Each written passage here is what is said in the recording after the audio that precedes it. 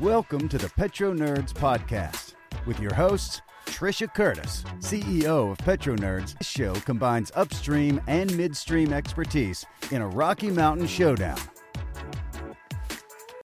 Hello, everyone, and welcome back to the Petro Nerds Podcast. It is Monday, August 28, 2023. This is episode 92 of the Petro Nerds Podcast. My name is Trisha Curtis. I am the CEO of Petro Nerds and the host of the Petro Nerds Podcast. And I am absolutely pumped for this podcast. I recorded a podcast on Friday with Dan Romito with Pickering Energy Advisors, and that is a podcast you are absolutely going to want to listen to. I'm going to drop it shortly after this one. I wanted to talk about the Fed and China and everything. But in that podcast, we go through, we talk about ESG, and he is great at interrupting me. He's great at pushing back, and it's a really good dialogue in terms of the state of play, in terms of the access to capital and ESG. So that's going to drop, and it's going to be awesome. But I wanted to talk about Jerome Powell's Fed minutes, and I want to talk about China. I wanted to really, this podcast being about what is going on in the market right now and what is everyone asking about and what matters right now. Because I think we hear a lot about the big themes that are taking place, and very few analysts or really good commentators do a good job in connecting all these dots. So the three main things I want to touch base on today are, those themes, right? Is what happened to Jackson Hole? What did Jerome Powell actually speak about on Friday? And what did he say? What was the take home? I did a LinkedIn video on that, which many of you probably saw. And then really all this stuff with regards to China. How bad is it in China? We talked about it at length at the last episode. So if you haven't listened to that, that's great. We're going to talk about it more in this episode. It's this never-ending story of bad news that coming out of China, partly because their data is so bad. And then I really want to talk about, so why does this matter? And that's really, what are the contagion risks out of China? Why is this really bubbling up to the surface now? And this comes on the back of the fourth big visit we've had from the Biden administration to China. So Gina Raimondo, who is the Secretary of Commerce, is the fourth official basically to go to China within the past couple months alone. Firstly, you had in June, you had Secretary of State Anthony Blinken. Then you had Janet Yellen, the Secretary of Treasury. That was really a very, very dovish sort of move by the Biden administration. Janet Yellen was seen as really sort of kowtowing. And if you're looking at how this is playing out in the Chinese media, just go on Global Times. That's a big Chinese propaganda newspaper in English, and you can see how this visit by the Secretary of Commerce is playing out. It's viewed. Bloomberg is touting this as a big deal, or at least they were a couple days ago. China's touting this as being a really great opportunity to reset the relationship and ties. And the third person was the special presidential envoy of climate, none other than John Kerry, which in all of these visits, nothing has happened. Absolutely nothing. And so this visit is very interesting. That this is the fourth visit we've had under this Biden administration in the span of a couple months, despite Biden saying on TV that China's economy is a ticking time bomb, calling Xi Jinping a dictator, which he is. The economy basically is a ticking time bomb, but also having all these visits. So you have a lot of a disconnect sort of within the Biden administration about what's taking place. And there could be a few different reasons for this, for sure. But before I get into that, I need to timestamp this before I go on this long rant about China, Biden administration, and all these topics we're going to get into.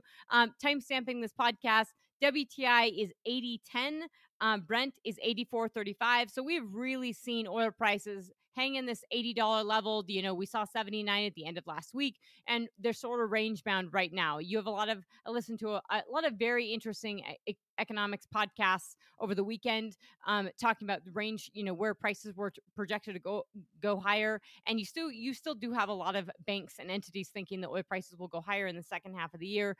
But there's more uncertainty in that. And they've definitely lowered their forecast from significantly high in 90s to much lower than that. So a lot of folks are saying WTI will go to 86. I still think that's a little bit pricey, given where we're at with the market. Henry Hub is at 258. You're seeing Dutch TTF around $11.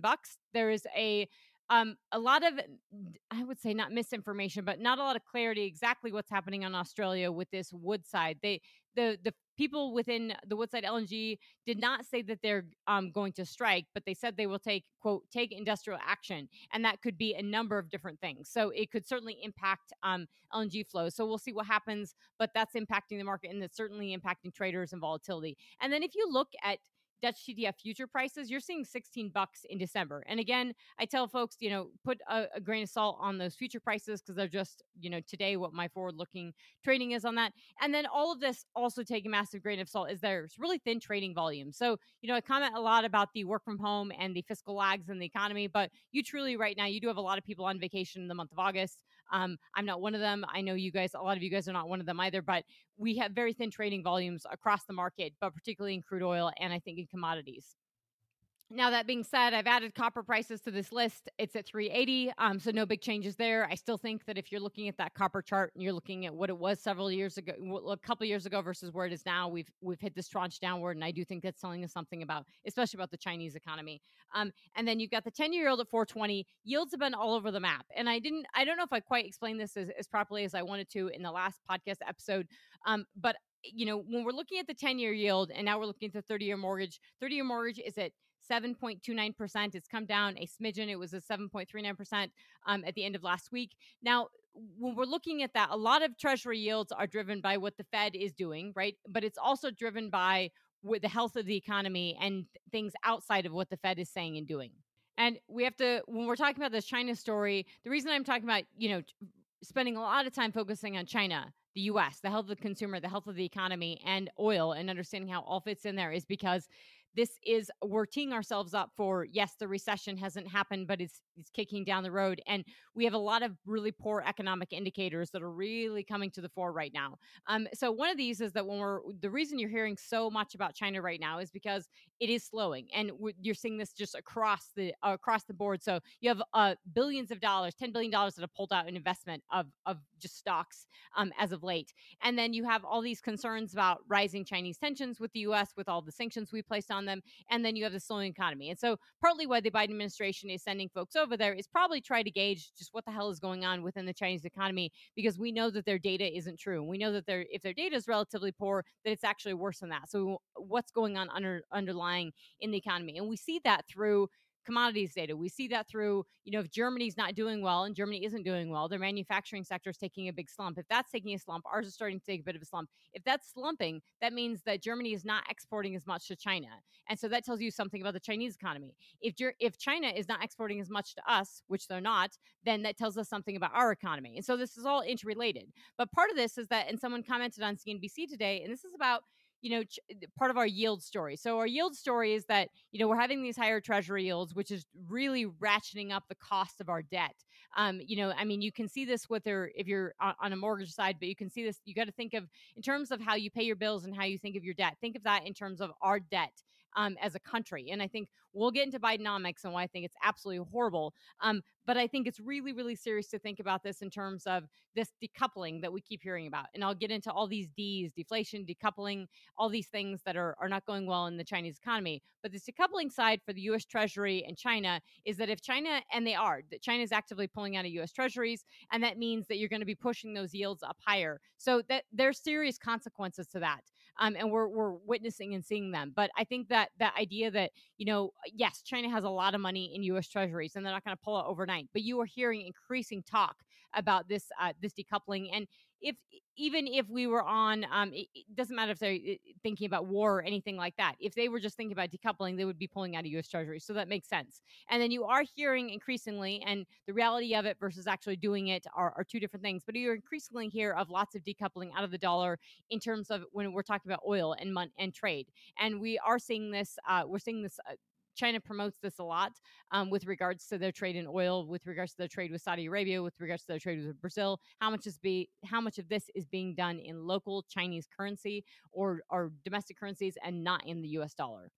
Okay, so that's a side note on treasuries, which we will definitely come back to when we're talking about the U.S. economy and the big moves and talking about the Fed. So you've got the Biden administration sending the fourth person over. Will this amount to anything? Probably not. Nothing necessarily substantial. I think the hope of the Biden administration is that this will tee up a meeting or a visit between Xi Jinping and Joe Biden. However, that hasn't taken place, and we're not seeing China or anyone from China saying, hey, would like to come over to the US and visit. So that doesn't actually look good. And I think we are on a relatively negative trajectory. And, when I talk about China, I think people need to take it really seriously in terms of understanding, where China's at, Chinese history, and really the state of play we're at in now. China is celebrating their Belt and Road Initiative, the 10-year anniversary of the Belt and Road Initiative, which is a little bit silly because it's been around way longer than 10 years, but Xi Jinping took credit for it and he's coined it. But that program was before him under Hu Jintao that was taking place.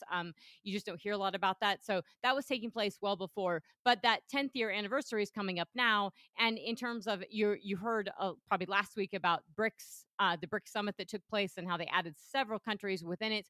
Now, I think a lot of people would say that's all talk and it's all fanfare. Clearly not as much came of that BRICS summit as I think China and Russia and everyone wanted it to.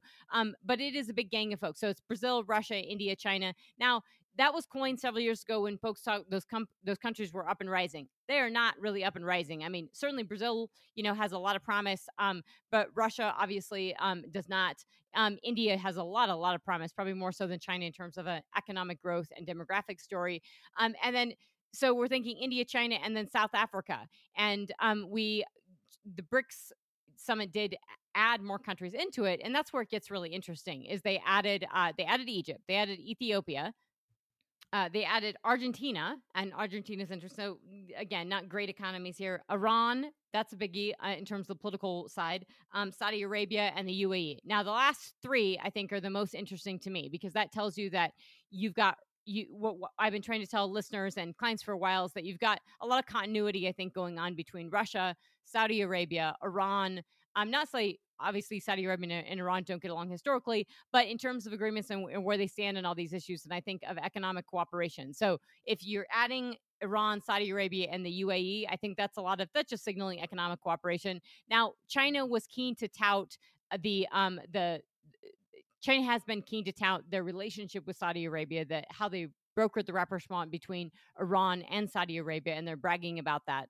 But they're also bragging about their relationship with Saudi Arabia and trading oil in local currency, in a Chinese renminbi, in domestic currency as opposed to the dollar. And if you go to the Global Times website, one of the big articles, and then you click this, they're advertising the Belt and Road Initiative, the 10th year anniversary, and one of the big articles on that is, quote, strengthened China-Saudi ties, quote, strengthened China-Saudi ties raise prospects for use of yuan, which is the local Chinese currency, in oil settlement. China moves to help China-Saudi move helps hedge against uncertainties, weakness, U.S. dollar hegemony. Okay, so end quote. That this is telling us they basically say this, and I'll read a first part of this paragraph. Second paragraph says, quote, the shift is deemed as necessary by observers from both countries in light of, end quote, increasing weaponization of dollar-denominated financial system, end quote. They said, hoping to move to inject certainty into bilateral trade and dent the U.S. dollar's hegemony of the global petroleum market. So this is intentional, or at least this is intentional. This is how the Global Times, which is the mouthpiece of the Communist Party, is advertising it. This is definitely intentional. I actually don't think and haven't thought for years that the oil market and oil analysts have thought about this seriously enough in terms of when you're pulling, even if it's a few thousand or a few million barrels a day, several million barrels a day out of the system in terms of, it's not on WTI, it's not dominated dollars. What does that do to WTI and Brent? And there are repercussions to that. But the fact that they're touting this, and, right now Saudi crude into China has been offset by very cheap Russian inborn crude. So there's a lot going on with this relationship, but this is a long-term relationship. And it is important to think about and take into account in terms of, Saudi Arabia and the UAE are pulling in a lot of investment, and they're looking, we have a lot of, American companies, we have a lot of European companies that are investing heavily in the Middle East because they're the long-term play for oil and gas, and they're in need of U.S. expertise, especially when it comes to unconventionals and fracking and all the service sector. They're absolutely in need of that, and they have the money, and they're investing in this in the long term. So they might talk about the energy transition, but we all know they're not really doing it. And everyone's buying from them. So what you're seeing from Total Energies, which was heavily on the green side, how heavily they've invested. I mean, they're investing $27 billion in Iraq. You're seeing them invest in all over the world. And so this is kind of case in point in terms of what I've been talking about that global bifurcation that's taking place around the world in terms of these countries are drilling and producing oil no matter what, whereas the West is just talking about the energy transition and not really actualizing on it. Okay, so I want to move back to the China piece, move this back directly to China from the Middle East. But so everything you're pulling up, whether if you get the Bloomberg news feed and they give you a thing in the morning, they give you a thing in the afternoon, over the weekend, there was the biggest things over the weekend and all last week were China and the U.S. It was all this talk about the China slowdown and the Fed, and basically what was Jerome Powell, was he going to say during the week? That gave the market some stabilization after Jerome Powell spoke, and basically they knew, well, he didn't say anything new essentially, and I will get into that when I'm talking about the U.S. But in terms of the China side, the concerns are of the real concerns now are contagion, right? Is that we know that the Chinese economy is slowing. We know that there are serious issues within the Chinese economy. And what we don't know exactly what's going on the ground because I don't think we have great color. But what we're hearing out of the Chinese economy is that all this money being pulled out of Chinese stocks. Now people are starting to say, hey, maybe throw your money into Chinese stocks because that could be a trade. I want to remind listeners that Chinese companies that you invest in from a stock market perspective, they just did this on Sunday over the weekend. The Chinese authorities cut the fee to trade Chinese stocks. They reduced the amount of IPOs that will be coming onto the market in a bid to sort of bolster the stock market and bring in money back into it. Now, most people don't invest in Chinese stocks like they invest in U.S. stocks because they're not a store of value. That's why housing has had such the ramp up that it has, is because housing was viewed as a wealth asset, and it kept going up in price, and it was a store of value. So the housing side is really important because it's such a large chunk of the Chinese economy. And the problem is that this crisis is going on multiple years now. And so we did have Evergrande. I don't know if you saw trading on it, but if you're looking at the bonds of these companies, that's different than the actual trading. But we did have Evergrande resume trading after a couple of years. But you haven't seen the end of the defaults and the end of the pain on that side. And so overwhelmingly what you're hearing in China is that the consumer is spending. The consumer has went out very similar to the US in the post-COVID. The consumer spending, the consumer's doing stuff, but the consumer isn't spending in big ticket items. They're not buying housing, and they're not spending in huge fashion. One, because employment's so high. And then if you're listening into the Chinese media podcasts, which are really, really interesting. The Beijing Hour is one of them. And then the Chat Lounge is another one I listened to this weekend. And now the Chinese are spending, some entities of China are spending this as a positive. This, China slowing down is actually a good thing. This is because China they want this, right? And they want real, more resilient economic growth.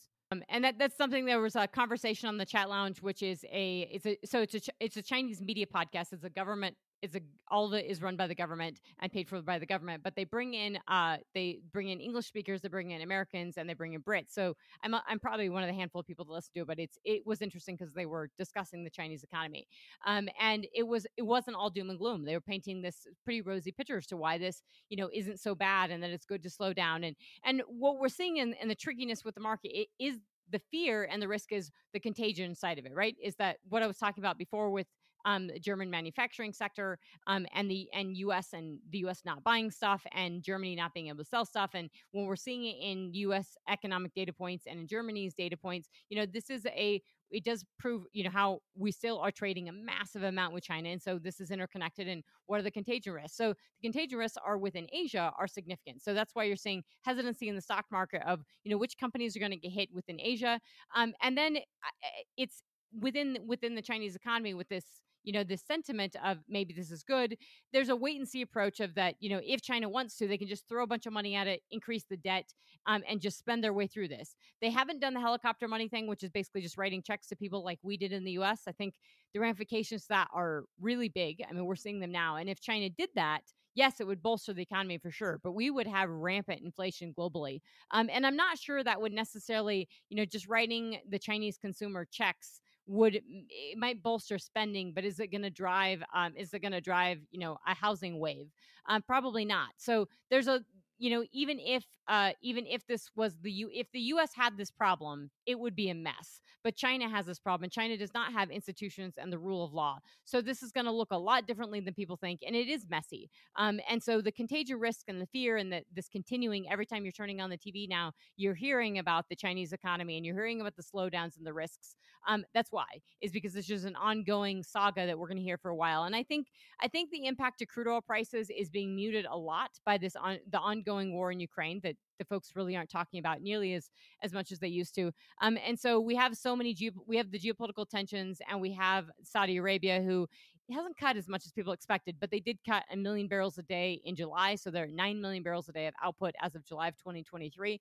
So those cuts are helping bolster the market and are helping keep prices in this sort of $80 range for WTI and 80 plus ish range for Brent.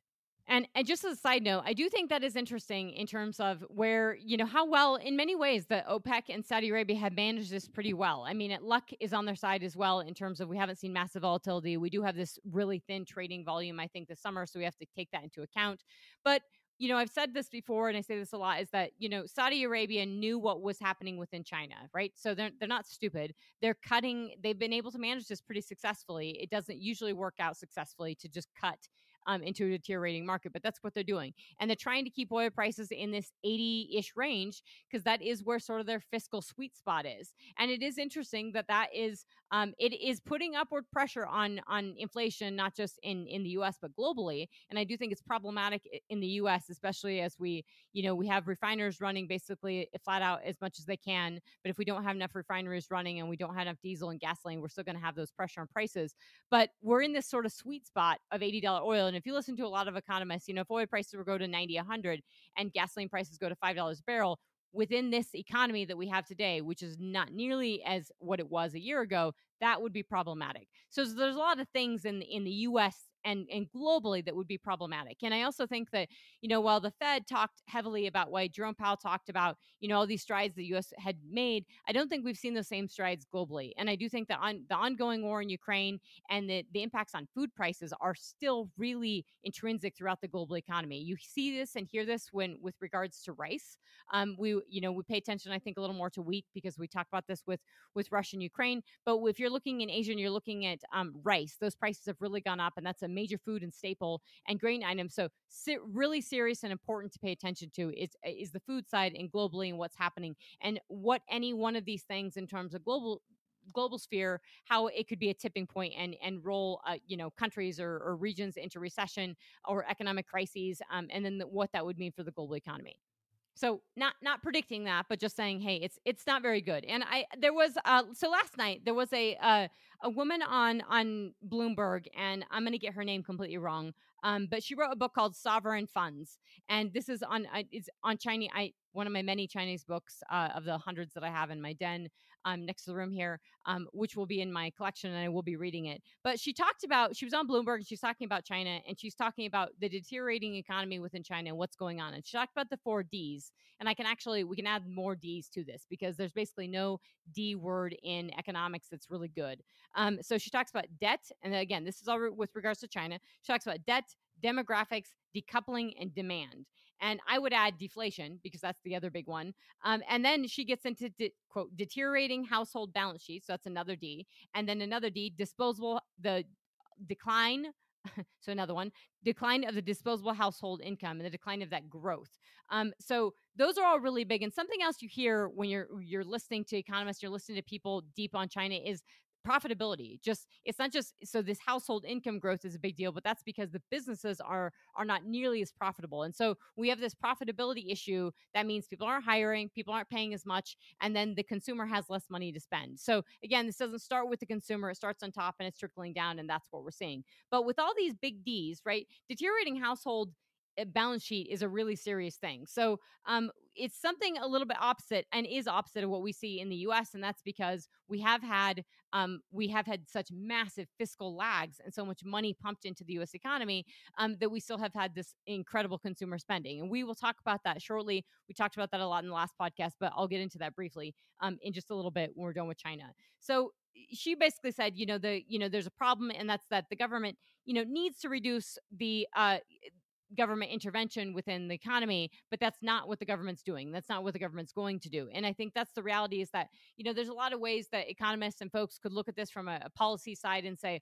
there are a lot of fixes we could do to the Chinese economy, but China is not going about it that way. And I think we have to be very, very careful about putting on rational US policy, Western policy making hat, and thinking this is what we would do versus this is what China is doing and what they think is going on and how they want to control the economy, and how they think that they can control this, and to an extent they've controlled it to this degree, but it's likely much, much worse than we're all thinking, and there are a lot of consequences that, and oil is a huge component of some of those consequences. And there really isn't, unfortunately, there really is not, for China, there's no precedent in terms of writing these checks and just stimulating, and it's not clear that they would do that. But that's the sort of the thing that when people say, quote, the bazooka, that they're waiting for China to pull out, that would be sort of this needing to stimulate household consumption. The way they would do that is through probably, again, not this direct payment, but it's they have reduced the down payments that you would pay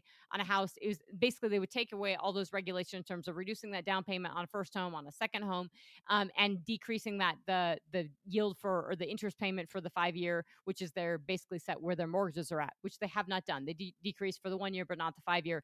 And so, the economy and the stock market and everyone is waiting for this big, these big changes. But the problem is that if they haven't done it to date, and not saying they can't do it, you see this historically within Chinese policymaking, is it's erratic, just like zero COVID to non-zero COVID. It's extremely erratic.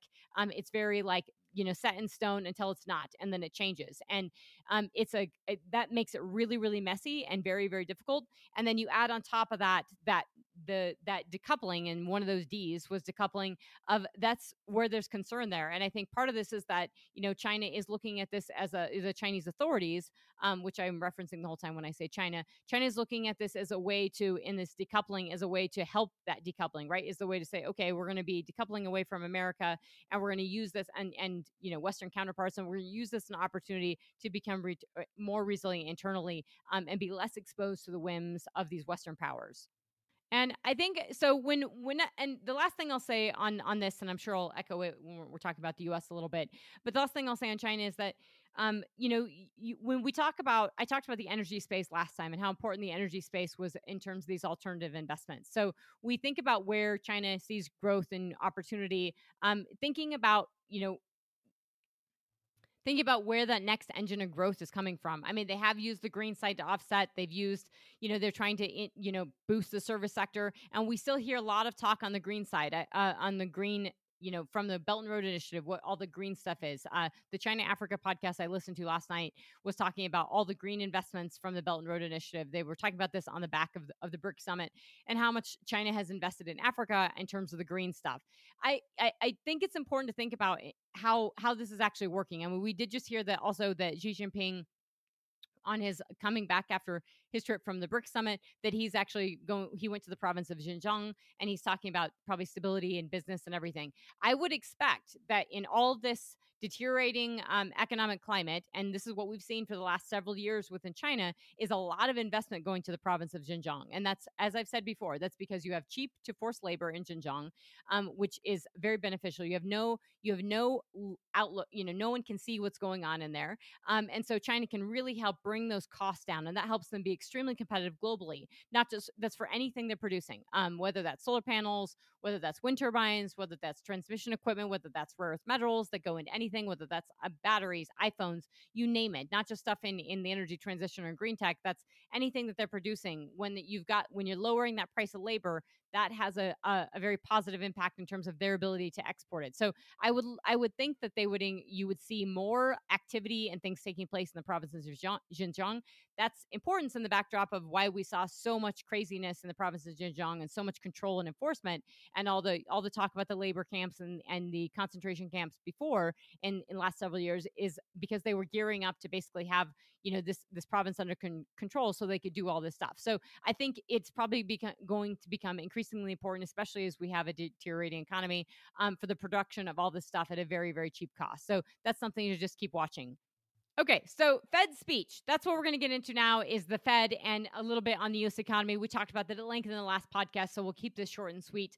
But Jerome Powell spoke on Friday, and I wanted to discuss that. I'm going to basically read the first part of the speech and the last part of the speech. But when I listened to it, I listened to it after the fact and I put it on fast speed, so maybe I shouldn't have done that. But my takeaway was that the tone or the actual words were actually pretty hawkish, but the tone was maybe a little more dovish. And actually, the interpretation by all the pundits and analysts essentially said the opposite. And you actually, if you read the Barron's report, it said the opposite as well. So Barron's put out a transcript, and at the top of it, quote, they said, Jackson Hole News, quote, Powell sounds a hawkish tone. It says, so essentially at the very beginning, I'm just going to read this out loud, is he reiterated the stance for the 2% inflation target. And I think that was important because you did have a lot of talk back and forth. You have a lot of commentators and analysts and TV pundits and everyone saying, is this an artificial target? Should we just raise the inflation, that to inflation rate to 3%, and therefore we give the Fed wiggle room and we don't have to tank the economy? And the question and uncertainty with that is that we are seeing inflation be a little more stubborn in the US. And that's because they know that inflation could tick up because they're seeing such rampant and abundant spending. And we know with, we know with credit card spending going up, and we know with all the spending that we've seen over the summer, and the airlines and traffic and travel and everything, that's probably going to impact. And we also know oil prices. So we know that may have an impact on inflation. And so where if the Fed raised the inflation target, they could basically allow that to go on, and they could not have to continue to raise interest rates, or maybe cut them sooner than expected, or sooner, and help the economy and bolster the economy. But the problem is that means that inflation can get more entrenched and can go up. So interesting to me, and I think it was a very good thing for Jerome Powell to do. And I give him a lot of crap, but I give credit where credit is due. And reiterating the 2%, I think, is a big deal because inflation expectations, when they become unanchored, they are really problematic. So I'm just going to read this to you I'll read you the beginning and the end. It's a very short speech. It's worth reading, if not listening to. It's only 15 minutes, so it's definitely worth going through. But he says, quote, at last year's Jackson Hole Symposium, I delivered a brief, direct message. My remarks this year will be a bit longer, but the message is the same. It is the Fed's job to bring inflation down to our 2% goal, and we will do so. We have tightened policy significantly over the past year. Although inflation has moved down from its peak, a welcome development, it remains too high. We are prepared to raise rates further if appropriate and intend to hold policy at a restrictive level until we are confident that inflation is moving sustainably toward our objective. Now, there's a lot of talk about what is this restrictive stance? How restrictive does it need to be? What is the neutral rate? And so really, if you're thinking about, if I'll buy a house someday, well, next year, what are mortgage rates going to be? All this sort of matters to this. So this is where this Fed neutral rate and restrictive stance, and what is the price of eggs going to be at the grocery store? All of this really matters to this. So fast forwarding to the end. And before I say this, fast forwarding to the end, he does talk about, and you had a lot of Fed officials and folks within Jackson Hole, when you saw their interviews, were talking about whether or not we are appropriately understanding the fiscal lag. So historically speaking, it could take up to 18 months for the rise in interest rates to trickle throughout the economy. Now folks are saying, well, maybe that's not the case. Maybe the rise in interest rates is already being felt more immediately because of the way the market works, because the way the stock market works, the way the stock market already embeds, rising rates, and we already see it in mortgage rates and how quickly that happens.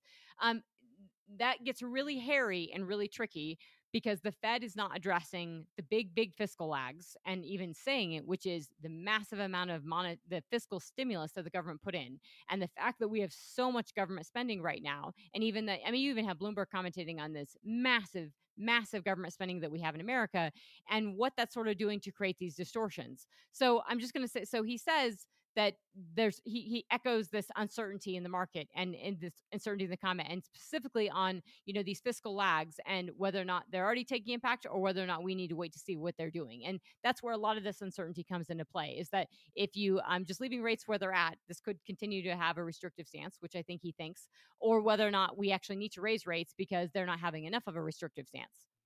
So his conclusion is, quote, as is often the case, we are navigating by the stars under cloudy skies. In such circumstances, risk management considerations are critical. At upcoming meetings, we will assess our progress based on the totality of the data and the evolving outlook and risks. Based on this assessment, we will proceed carefully as we decide whether to tighten further or, instead, to hold the policy rate constant and await further data. Restoring price stability is essential to achieving both sides of our dual mandate. We need price stability to achieve a sustained period of strong labor market conditions that benefits all. We will keep at it until the job is done. So, he basically, he's saying very seriously, they're not lowering rates tomorrow and they have to keep at this, and that they're very data dependent. Now, this is different in terms of, so they're doing this almost on a monthly and if a bi-monthly basis in terms of that data. So there are concerns on that lagging side of, if the data is lagging, are you doing this properly? You heard this from Christine Lagarde with the European Central Bank. Same thing, is that she's concerned about inflation and they're doing this on a sort of monthly data basis. There is a lot of criticism that that's not the way to do this, but this is pretty evolving. And I think about this a lot because I really think about in terms of, just think about your everyday life, how easy or not easy is to get anything done. When you go to the airport now at Denver International Airport, it is packed. We're well above, the Denver Business Journal had an article and chart in it. We're well above 2019 levels for flying out of Denver International Airport. This used to be a lovely airport. It is now a zoo all the time. You don't have enough air traffic control people, so you've had flights canceled. It's not, it's never been really fun to fly, but it's definitely a mess. You see this when you're traveling. You see this when you're dining out. I definitely think we're seeing a little bit of softness on the dining out. I see it if you go out, and maybe I tend to eat dinner a little later, but you don't see the restaurants quite as packed. And I think that might be saying something about the consumer. But if your air conditioning breaks, if your anything breaks, trying to get help, trying to get people, the thing that you constantly hear is it's really hard to get people. And so I think the Fed is definitely looking at the employment side. That's something you heard a lot last week. That's something people are continue to talk about, is how sticky the employment side is in the US. And the Goldilocks scenario, or the soft landing, or we're not going to have a recession, is the concept and idea is that unemployment has remained we're 3.5% right now. The problem is that so we have this very low unemployment, and we have a pretty sticky employment situation, and that we still don't have a lot of people going back to work. And I think that where I'm trying to bring this together with this fiscal lag side is, I'm trying to tie a nice little bow on this, and it's a little difficult to do. But I'm trying to bring this to where the U.S. spending is massive, right? U.S. government spending being really high is contributing to these fiscal lags and contributing to people not working, or not working as much, or not having an incentive to work as much. And so this is where I get into the Bidenomics, which I think is a massive problem and is not healthy for the U.S. economy or businesses. I feel it in my business. It's absolutely not healthy. It's hard. If you want to hire people, you can't. All expenses are up, inflation's up, you name it, taxes are up. It's ridiculous. And so the other thing we'll talk about is the looming, government shutdown. But Bloomberg has an article just quote titled, "U.S. budget deficits are exploding like never before." The fact that Bloomberg even says that is important. So we have budget deficits exploding. And one of the reasons those treasury yields are going higher is because of the concerns about a government shutdown. Now, Congress is out of session right now because of summer recess. When they come back in session, they're going to have to deal with approving all the spending. The Biden administration has there's so much spending that we've spent in Congress and the Biden administration, like drunken sailors, that it's still in the fiscal economy. And you heard, if you were listening to the stock market today, or a pundit, somebody mentioned there was about $1 trillion left in the stimulus left, and that yes, consumers are going to spend through that. So about in a year from now, that will all be gone, and then we'll be in real trouble. But we already have over $1 trillion in credit card debt, record credit card debt. And so, when we talk about this Goldilocks scenario and this healthy consumer and people going to Beyonce concerts and the Barbie movie, that's just spending. That is, and the reason that I think that's so important is because if the economy was really healthy, we wouldn't see that on credit cards, right? We wouldn't see Affirm, like buy now, pay later. We wouldn't see those entities doing well. And what we continue to hear is like Foot Locker just got absolutely crushed last week. And they were citing the same thing I've been citing before of one, it's the consumers not spending. They have massive inventory, and they're actually going to have big sales, but they also have rampant theft. So if I would tell people, what Biden economics looks like, it looks like massive government spending at extremely high interest rates, an incentive for people not to work, and it also looks like a lot of theft and no one doing anything about it. So that is not healthy for the economy. That is not healthy for businesses. When Foot Locker is talking about theft, when Home Depot, when Target. So we have an issue with crime right now. We have an issue with massive government spending, and we have all these fiscal lags, which are so serious in terms of, all these incentives for people just to not get back into the employment system. And so that's been this, and I'm trying to not be overly political here, but I think that lag is why we're not really seeing that, why the Fed is having such a hard time of getting unemployment to tick up a little bit and getting inflation to come down more considerably. And that's because you just haven't had the, when people still have the ability to work from home and therefore they're taking a Monday off or a Friday off. And I'm not saying they're not working, but they're probably not working as much on that Monday or Friday, and they're traveling. That travel and all that stuff is creating to this inflation in that service sector that we didn't have in 2019. We didn't have this flexibility on the work from home. And now we didn't have quite as much. We didn't have the stimulus in the system. So there are massive lags and impacts from that are continuing to weigh on the economy and will continue to weigh on it. And that has helped keep things afloat, that has helped keep oil prices where they're at, that's helped keep people driving and everything. So I've said it before and I will say it again, the consumer is not what leads a recession, but I think in this case, the consumer slowdown could be what people think leads it, or people think is the straw that tips the camel's back, but in reality, it's going to be stuff above it that is weakening. And I will say, I want to talk a little bit about the housing side. And I know I talked about it last week, but in my neighborhood, I'm walking around Denver. I walk the dog every day, and I see more and more houses listed for sale. And so there was a CEO of Picasso. This is a very interesting company. He's also, I believe, on the board of Zillow, but he's a Zillow guy. Zillow real estate. If you're ever looking at housing, so the company is called Picasso, and Picasso is an entity where you can buy fractional shares in a house. So it's not like a timeshare, but you're buying a chunk of a home. So you can go buy a home in Tahoe, or a home in in the Alps, or not the Alps, but a home in Vail, or wherever it is that you want a vacation home, but you only buy a piece of it. And it was really interesting, this economic thought process of how this works is that it works because a lot of people want access to a second home or want access to an expensive real estate market and investment, but they can't actually find the homes because people aren't selling them. So they've been able to get into this entity of where they're people go in and they have their own mortgages.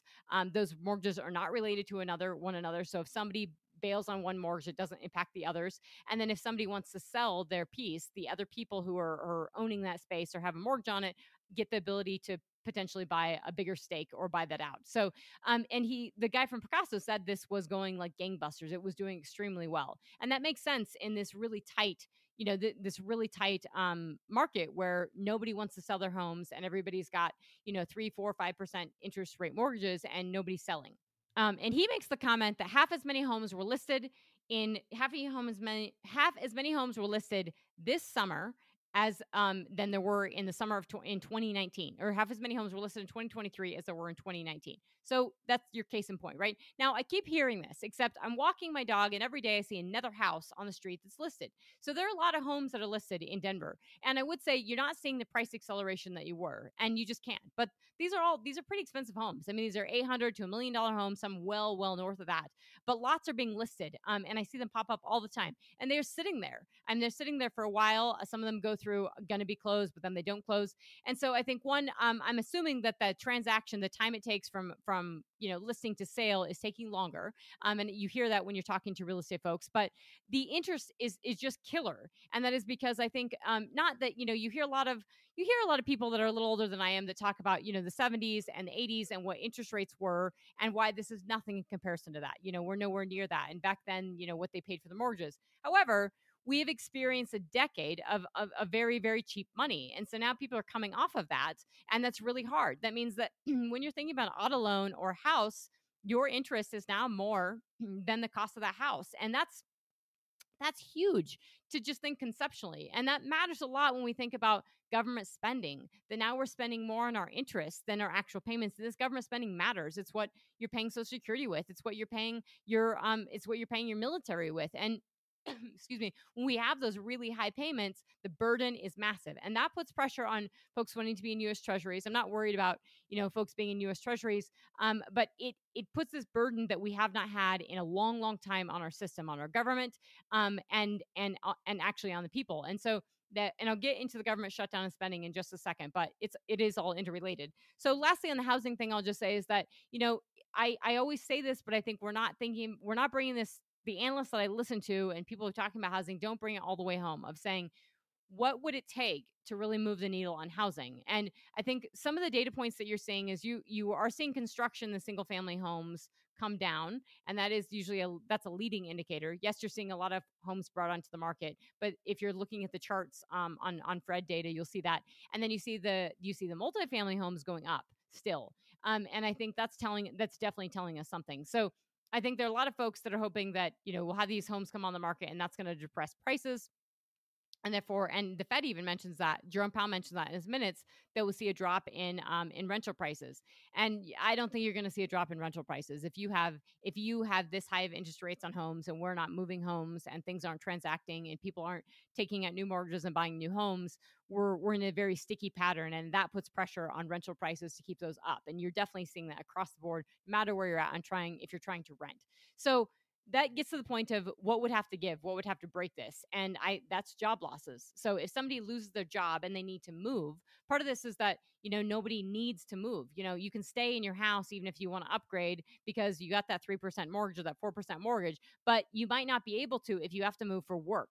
So I think that's where we're getting to this point. And I think that's, again, where that fiscal lag and how much stimulus is still in the system of that, okay, we have our home values. Those haven't come down. We have money in the stock market that hasn't tanked. We have all these things. And you have interest rates. If you've got money in cash, you're drawing an interest on that now. So you have all these things here. And you've got $5 trillion. I just heard this number today, $5 trillion sitting in the money market right now. So that's massive. That's money that has been pulled out of the regional banks and put into money markets because that is drawing an interest rate. So lots and lots of stuff going on there. Now, if we switch gears, and I'll bring this home and close it with this to try to keep this podcast shorter than the last one. But if we bring this home and talk about what are the looming issues? I listened to this great nerdy econ podcast over the weekend, and they were talking about all kinds of data and stats. And one of them was talking about autos, and that we are now actually making more autos now in the U.S. and actually globally than we were in 2019, or we're back to 2019 levels. So some of this inflation should be coming down in that sector. But they were also talking about strikes, and they were talking about, so it was like, what are the things that could tip the economy into recession? What are these things? And all of them, we were sort of in decent territory. So it was oil prices were okay right now, but if they went up, that would be a problem. Labor was okay right now, but if you had more labor strikes, that would be a problem. Autos were one of those things where it was getting better. And then, so in the labor strikes and the unions, I think this is really important. And then government shutdown was another one. They didn't get into China and that issue and how the contagion of China, which I think is really important to think about what could happen in other economies. But aside from that, they did talk about all these other things. And so one of these things is strikes. And I think if you look, Bloomberg put out an article today, or their evening read, and they put in a chart of basically the openness to labor unions and how the perception for the positiveness of labor unions has really gone up. So it's the chart is support for unions growing in the U.S. And so this is where, when consumers have inflation, this is the problem that the Fed's fighting, is when consumers have inflation, they're pushing their bosses for higher wages.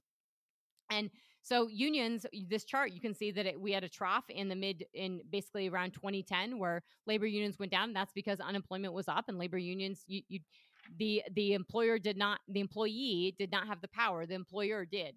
And now it's the opposite. So the support has gone up.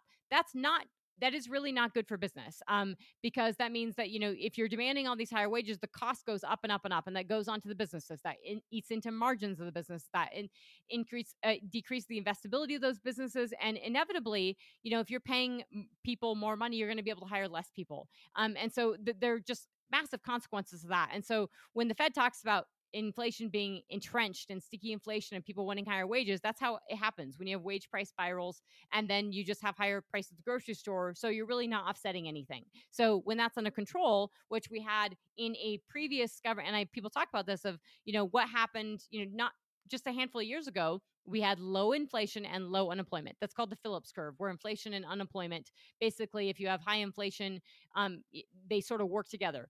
We were at the place where Switzerland was, where when you study economics, you want to be Switzerland, where you have low inflation and low unemployment. And we had that, but it was a completely different government. And I think that's really important. It's something that you don't hear on Bloomberg and people don't want to talk about, is that the Biden administration is not the Trump administration, not even close to the Obama administration or previous Republican administrations. This is a much more progressive administration with massive government spending. And entitlement programs that have grown massively. And so when you have things in conjunction of higher spending, these fiscal fiscal lags, lots of spending into the system, less incentive, less incentives to work to some degree, and you have these, and then support for labor unions, you have a tendency to push on the inflation side, which is just something that the Fed is going to continue to combat, which is going to be a problem.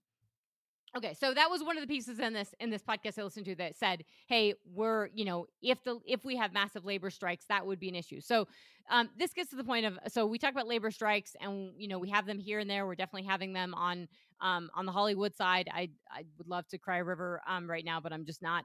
So we have striking that's taking place. We probably will have less original content and TV shows and stuff coming out because people are striking and they're not working because they want higher wages. We're certainly seeing this with UPS and other entities. So this is serious. Now, when we think about strikes, the government shutdown is this isn't the same, but this is where, so the government, if folks cannot agree in terms of increasing spending and getting the spending to appropriate levels, just like we had several months ago and what we had in 2011, if we have a temporary government shutdown, the impact to the economy can be significant.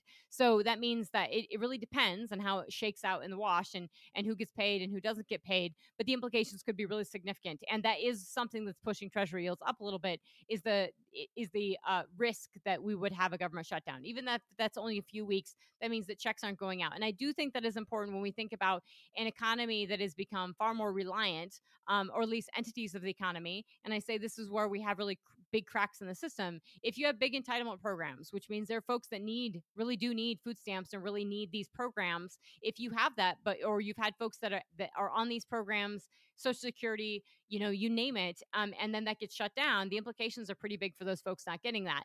In addition to all that money that's still around there. So in addition to all that money that people got, that they were still spending, that people are still cushioned, that they have jobs and they got stimulus money and they got checks and incentives and rebates for having children and everything. And some of that's still lagging within the system. And I think the implications for that are just something that's not being dissected well enough and appreciated by, it's probably not being appreciated by the stock market, but it's probably not being appreciated in terms of real recession risk, of that this massive stimulus that we had and this continued fiscal spending is what is the lags that we're seeing. It's pushing the can down the road in terms of that recession. And it's why this very, very highly anticipated recession has not taken place yet, because it's being quelled by these checks that are being written. So with that, the implications to oil prices are significant. We have seen oil prices stay at this $80 level, but when one of these shoes drop, we could see, we see the wind go out of the sails. And right now we are seeing these thinly traded volumes. So we'll see when in September and October, when traders are back and we're seeing higher volumes on crude trading, what it actually looks like. But a lot of this is going to be dependent on China and the sentiment. And I will say that, if you're looking at OPEC or IEA, it is interesting because so much of this year has been driven, so much of this year for oil demand has been driven, at least to their explanations, has been driven by China. So China rebounding, and not too hard when you go from complete shutdown and zero COVID to reopening. So there is a lot of consumer, just like in the US, there's a lot of driving in China. There's a lot of consumer spending. So that's local demand. You're also hearing China say that they are potentially, because of this, which I think is interesting in terms of how much they're demanding, that their refiners may be given larger quotas to export more product. And that would help for the profitability of the refineries, but it also tells you that they don't need that product at home if that takes place. So that's just an interesting little nugget on Chinese demand. And lastly, I will close this with the International Energy Agency, because their August 11th oil market report, and I'm going to read from this, it said, and I say this because I think the International Energy Agency must have whiplash or personality disorder, because what they talk about on electric vehicles and what they talk about on the energy transition front and clean energy technologies versus what they put out every month on oil just doesn't make it. It just doesn't actually compute. And that's a big problem. So I will just, the first thing in the monthly oil market report that some of us pay a lot of money for, it says world oil demand is scaling record highs, boosted by strong summer air travel, increased oil use in power generation, and surging Chinese petrochemical activity. Global oil demand is set to expand by 2.2 million barrels a day to 102.2 million barrels a day in 2023, with China accounting for more than 70% of growth. With the post-pandemic rebound running out of steam and as lackluster economic conditions, tighter efficiency standards, and new electric vehicles weigh on use, growth is forecast to slow to 1 million barrels a day in 2024. So the massive growth, right? Driven by China, driven by that reopening. And overall, I mean, the fact that they're saying that part of this growth is burning this stuff in and output. So if you have a hot summer, a hotter than expected summer in the Middle East, you're burning this for power generation. And again, we were burning, crude oil for power generation most of last year throughout Europe because it was more expensive than gas. So huge implications for this. I always tell folks when I'm talking to them that I'm pretty, when I'm pessimistic about, talking about I'm not overly pessimistic about near-term fundamentals for crude oil. I am long-term very bullish. I'm not necessarily saying we're just straight up and we're going to be 110 million barrels a day, but it's very, very hard to get rid of 103 million barrels a day demand, 104 million barrels a day demand. The fact that we've risen, that demand is very, very entrenched. So lots of factors here, a lot of complications. I really, really appreciate you guys listening. The last podcast has had exceptional reviews. That is me talking. Apologies for another 54 minutes, but it's what people want to listen to, and people clearly have a lot of questions in the market, in the economy. So thank you guys so much for listening. Next week, Dan Romito is going to be on the podcast with Pickering Energy Advisors. That is a fantastic conversation. And get ready for a great cadence. We're going to have Chris Atherton and several others on the podcast. So really looking forward to you guys. Talk to you soon. Bye.